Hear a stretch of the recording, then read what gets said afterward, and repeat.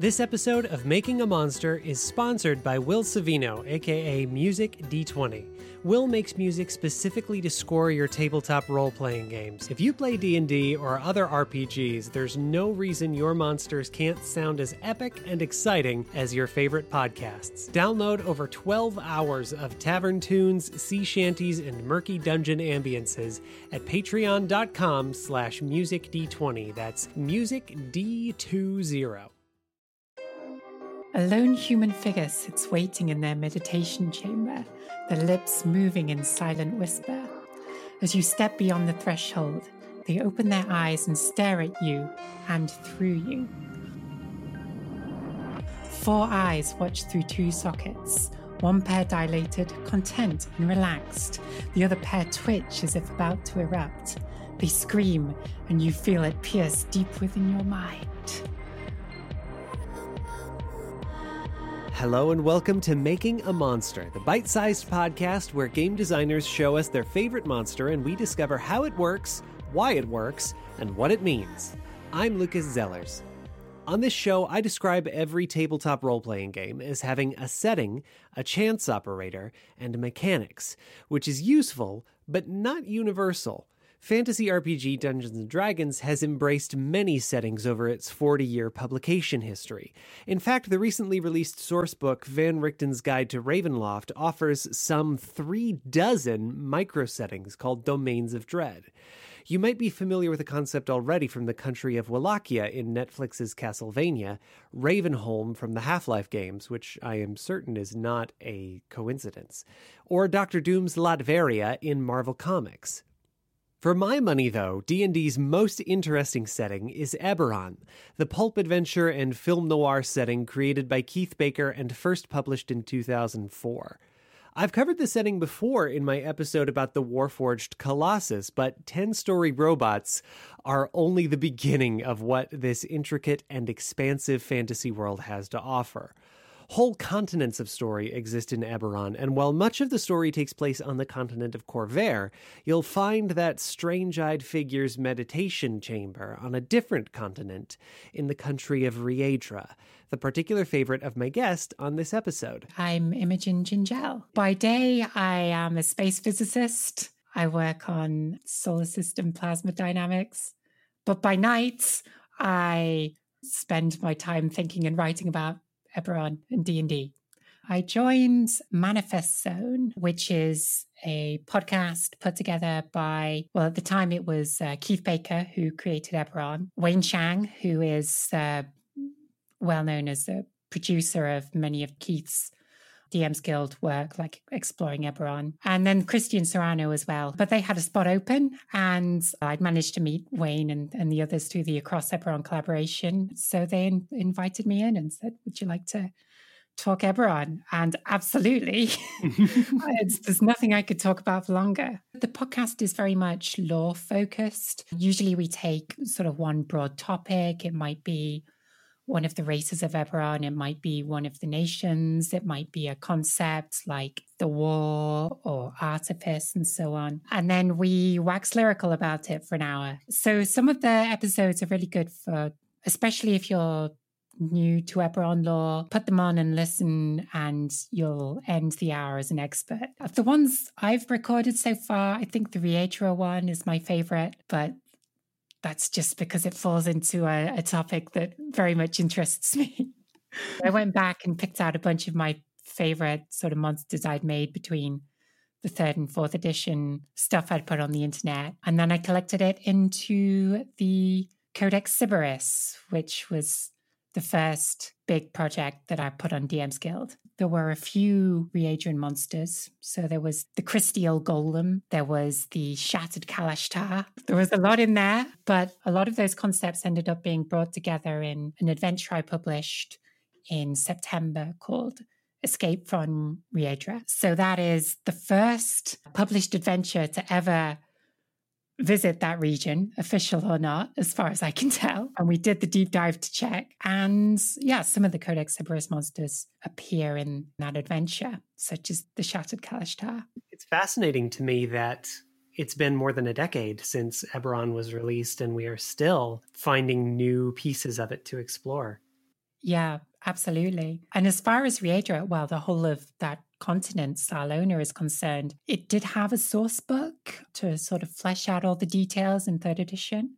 So that was called Secrets of Salona. And it was one of the long form hardcover books that there were so many of for third edition. And the lore in there just kind of, it really did grab me. So I'd been wanting to write an adventure that visited that place for so long. And I finally managed it and then converted it into a DM's Guild product with the Across Eberron folks. So it's sort of been hovering around at the back of my mind for quite some time. What happens on Riedra? Well, one of the key premises in setting up Eberron was that the designers wanted a place for everything that's significant to D&D.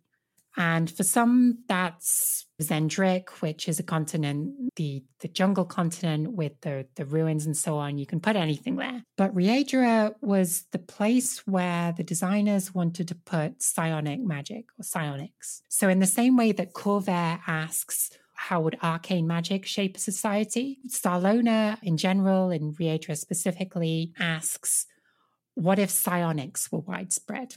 So the kind of magic that can manipulate minds. Riedra is the largest empire on Salona and the dystopia of the worst kind, where there is a sort of a ruling class called the Inspired who use psionics to manipulate the populace into accepting them as their rulers. And they do this with a network of psionic magic supported by giant monoliths, which tell everyone via telepathic broadcasts how to feel, what to do. And yeah, it's a hellhole. Yeah, everyone there is very happy because they're forced to be. So digging into the deeper lore, the Inspired set up a religious order whereby they've convinced everyone that they are inspired by great spirits. And in truth, they're possessed by fiendish dream nightmare monsters from another world. So they manipulate dreams, they manipulate minds, and they've created this stagnant utopia with which to manipulate the world. And it's terrifying. Which does lead us to the question of the Kalashtar. Are they native to Riedra? Not as such. The Kalashtar, opponents of Riedra, I suppose is the word. Most of the Kalashtar live in a place called Adar, which is a sort of a mountain refuge that borders with Riedra. And when the Inspired came to power, the people of Adar, they had a sort of monastic tradition, retreated into the mountains and closed themselves off from the influence of that place. But the key thing that makes them more than human is that they are a refuge for spirits of the same sort that rule Riedra. So these are the quarry spirits who are nightmare fiends, but in the same way that there are fallen angels, there are some risen fiends, and the Kalashtar were some of those nightmare spirits that didn't fall in with the sort of evil manipulation that the Inspired were trying to achieve. So rather than be hunted down and killed on their home plane, the region of dreams, those risen spirits binded their souls to the monks in Adar. And that power is now inherited by their children. So every Kalashtar is born with a sliver of a shared dream spirit that fled the nightmare realm. Which I says sounds pretty wild when I put it that way, but they are the good guys. Yeah, I think by the time we get to Kalashtar, we are operating at several levels of subversion in that Eberron is D&D but slightly different, and Kalashtar are these spirits but slightly different. Are there any real-world influences or antecedents or other legends or myths that you could point to that would be similar to the Kalashtar or help people understand what they are and what they do and where they come from? It's hard to say. I think one of the things that Eberron does very well is that it creates cultures that aren't just direct analogs of real world ones. So it puts together new and interesting factions from pieces of inspiration spread far and wide. So you can't look at the main continent on Khorvaire and Eberron and say, here is the Egyptian country, or here is the Western European country, here is a Native American country, and so on. But you can piece together where some influences might lie. So you could look at Kalashtar and the Adar, and you might say, well, you have a monastic culture in the mountains, and you might look to somewhere like Tibet or Nepal. But then you start drifting into psionic nightmares, enchantments, and everything, and you add a new spin on it that really meshes it with some other real world fiction. All kinds of stuff about theory of the mind and psionic powers in general, which you can look to things like Neuromancer for. So I hesitate to point at a real world and say, this is this, because there's more to it than that. You could even just look back in European folklore, what is the nightmare and things like that, of these malignant spirits that manipulate or intrude on your dreams. Or you could look to the sleep paralysis demon that sits on you and you can't do anything because it's sat at this weight on you that sits at that gap that just sits between being asleep and being awake. Yeah. But then you could also look at the art of the quarry, these dream spirits, and see all these tentacles, snapping claws, and you can think to the sort of Lovecraftian horror that kind of gets mixed in with that. He's back.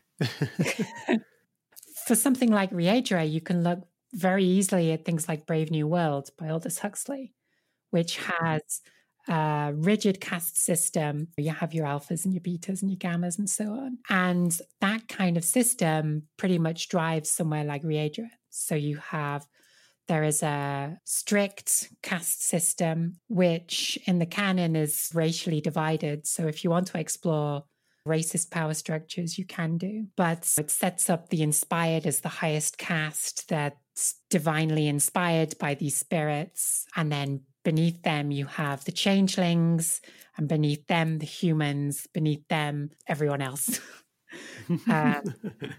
You can reincarnate into the higher caste by doing good works in your life, which doesn't really mean doing good works. It means doing what you're told. All kinds of dystopia fiction. But Brave New World sticks out for me as a kind of exploration of rigid castes that Riedra does. And it's only at this point, I think at least 3 subversions down, that we can begin to address the question of the Shattered Kalashtar. So can you walk me through what a Shattered Kalashtar is? Yeah, this was a monster that I created for the Codex Sybaris. So it wasn't one that I'd done for previous editions. It was a new arrival for that book. And the point of the Shattered Kalashtar was to say, okay, we have this bond for regular Kalashtar, for a Kalashtar player character. You have a bond between a human or a descendant of a human and a sliver of a soul of a nightmare spirit. And the Shattered Kalashtar asks, well, what happens when that bond breaks? So rather than have this union of human and dream spirit minds unified and working together in the same goal, there is a schism drawn between the two. They're separated, they become unable to communicate well. Understandably, that leads to some stress in said Kalashtar. So it's devised as a way for a Kalashtar to bend under pressure and break, introduce a new supernatural threat, which can turn a Kalashtar into a villain, or an easy villain, driven by the madness of their mind having been torn in two. They're difficult to understand, difficult to control, and they lack that sort of continuity of mind that might make them easy to talk to, or rather, it would make it a challenge to talk to, or to reason with, or to encounter in your D&D adventure. Yeah.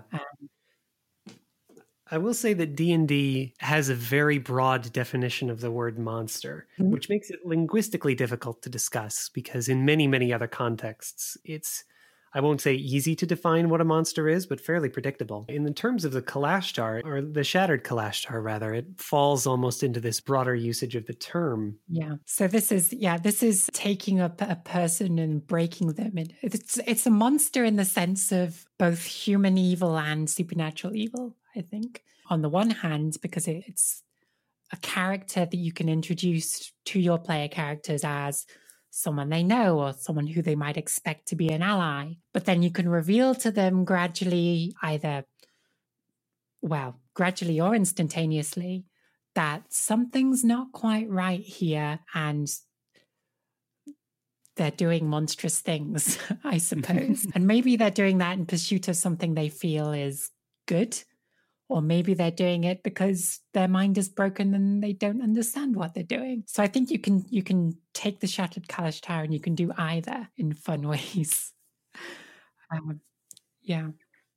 It gives you justification to do a lot of the things that I'm really hoping listeners of Making a Monster will do with their monsters, which is to use them more intelligently or to ask better questions or to read into the coding of the stat block and draw from it the intent of the designer with the full gravitas and danger that it represents. Exactly. There's a question that I have about environment and key features. I believe that, especially in terms of beasts, which are the most common monsters in D&D, that monsters are a product of their environment. With an NPC, or the option to be an NPC like the one you've given here, that rule can be a lot more flexible. But is there a place you might encounter a Shattered Kalashtar more often, or somewhere where you're more likely to find them, or a part of a story in which they're more likely to appear? So I think that there are two main places, main themes I try to pull on with the Shattered Kalashtar, and I think that informs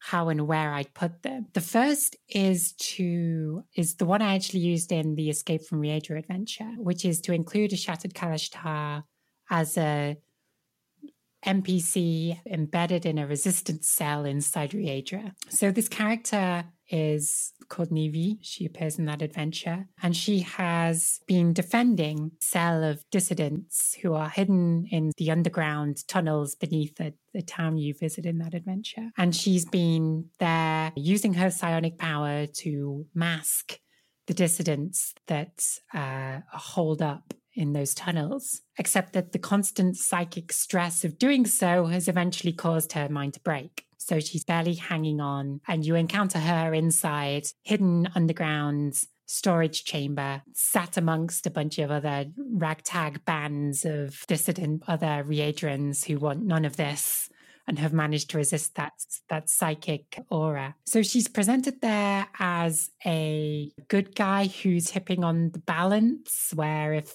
you put a foot wrong, maybe she'll erupt. The other thing you could do is to put one of these Shattered Kalashtar in the control of the Inspired. So perhaps the Riedrans, the Inspired, have captured a Kalashtar, and through the stress of either poor treatment or just psionic influence, they've caused that Kalashtar to break, and then they could perhaps use that Shattered Kalashtar as a weapon. You send a ticking psychic mind bomb with the face of one of your old friends back to the good guys. So you could encounter them sort of metaphorically on the leash of the Inspired, perhaps in their dungeon or even in one of their great palaces.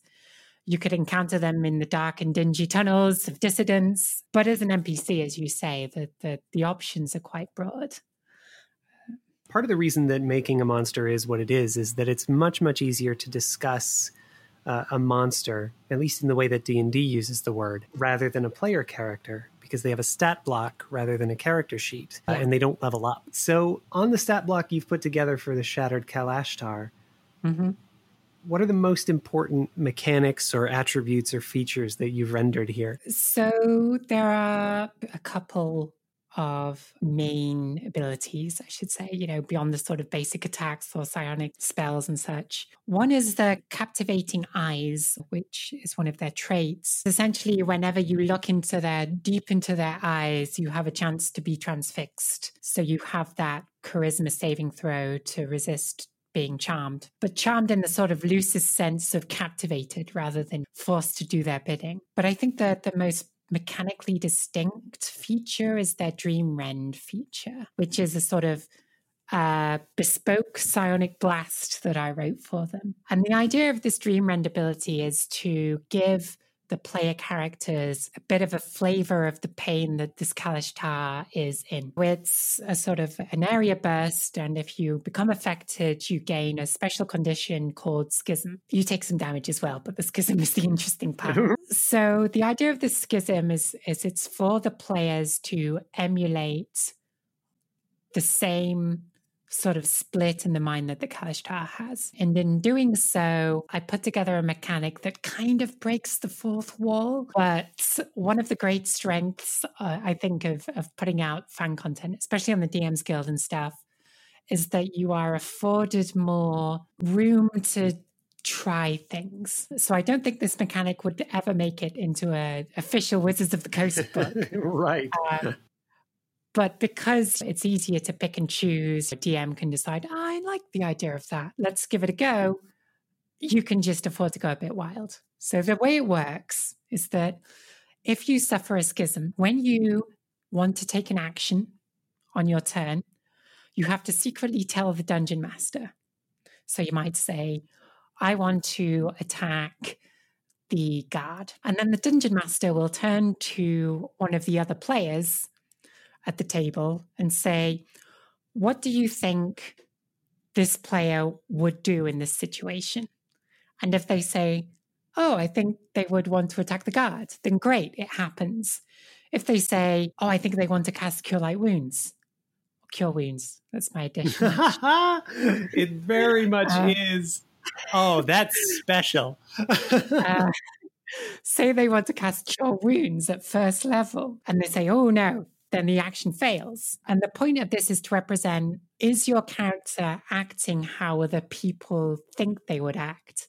So it's a way to emulate that split between the subconscious or superconscious, the sort of top level personality stuff that other players might have encountered versus a deeper, what is your character's inside voice saying that if there's nuance in that, you might not be able to access that because the other players don't know that. So it's a way to try and bring out that schism into real play because you're rewarded for trying simpler actions that other people are expecting, that, if that makes sense. It really does. I've said this on episodes before that one of the great strengths of being a part of a party in a game like this is that eventually your character becomes predictable. I think a better word might be reliable, that other players at the table can predict what that character would do. And I think you've succeeded as a player when other characters can say, of course, that's such a fighter move. And what you've done here is enshrine that beautiful moment of reliability and predictability in playing your character well inside of the stat block. That's fascinating to me. I'm glad to see it.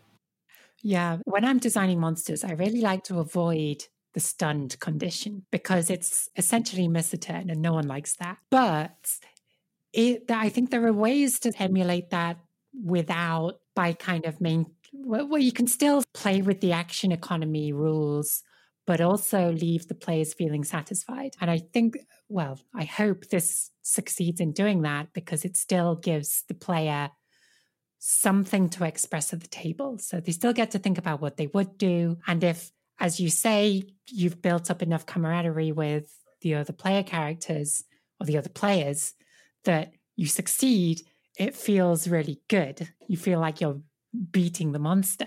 So you can still sort of inject that stun-like mechanic, but still have it feel good. That was sort of the goal there. Yeah. I asked before about how the Kalashtar might be heir to other stories that have been told. And that's one part of what this podcast does, is to look backward. The other part of it is to look forward into the moment or into the present. It's okay to say no to this because just from my reading of it, there's a lot of very rich and very weighty topics that are coded here. Was it part of your hope that making this monster or encountering this monster would give people a way to understand something in the world that they live in or things that they might encounter outside of the game? And if so, what? What does this monster tell us about the world we live in?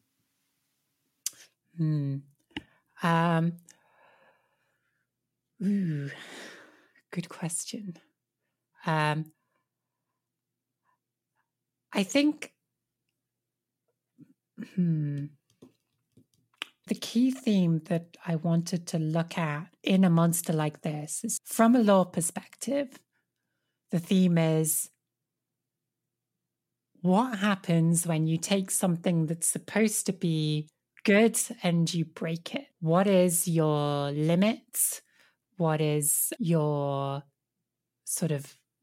breaking point? And if you pass beyond that breaking point, are you, or is that thing recognizable as what it was before? It's sort of an expression of what trauma can do. And if you sat down at the table and you encountered a shattered Kalashtar as a sort of antagonistic NPC, I think it's all the richer if it's perhaps someone you knew as a good guy before, because you can explore then, well, that process of breaking someone or something, you know? So if you're exploring that with a character that you've known for some time, it can be all that more impactful when you start to show that breakdown in a very powerful way. Powerful in terms of the magic they use, and powerful in terms of a breakdown of any emotional connection you may have had to what they were before and what they are now, you know? I do. I hope that makes sense. It does. I'll tell you, I felt that. This is a bit more personal than I usually get, but to my mind, the default state of the world is brokenness, that it's the image of something better than it is now. And I've also heard from quite a few people on the podcast that some of the most interesting stories that you can tell are the ones that allow for a villain to be redeemed. Yes. And yeah, I think you've done something really beautiful here. My guest is Imogen Ginjal, co-host of the Manifest Zone podcast, D&D adventure designer, writer, artist, scientist, and true Renaissance woman. If you want to know more about the Shattered Kalashtar, you can find the full stat block on the show's website by following the link in the show notes or at scintilla.studio/monster. It's the holy grail of subscriber gifts, and it contains updated art by Imogen herself. Seriously, is there anything she can't do? If you want to get involved with Imogen's work, the best way to follow her is on Twitter, @ILGingel, or to subscribe to Manifest Zone wherever you get your podcasts. And while you're at it, subscribe to Making a Monster. Fill your whole podcast feed with monsters and pulp fiction and space physics. I dare you. Thanks for listening to this episode of Making a Monster. If you like what you've heard and you want to support the show, please share it with the people you play games with. Your recommendation lets people know they can trust me with their time and attention, and it's a real gift to me and the creators I feature. You can also support the show directly on Patreon. When you do, you'll get access to special extras like bonus bits from the live premiere of this episode. Given that pantheon of lycanthropes, what's your opinion on a were-pigeon? Oh, I know you've been talking to the Civis Echoers. Find all that and stickers at patreon.com/Scintilla Studio. That's patreon.com/SCINTILLA.studio. There are 5 episodes left in the second season of Making a Monster, so make sure you follow the show wherever you get your podcasts so you don't miss a single glowing eye or toothy maw. And there are more to come, I promise.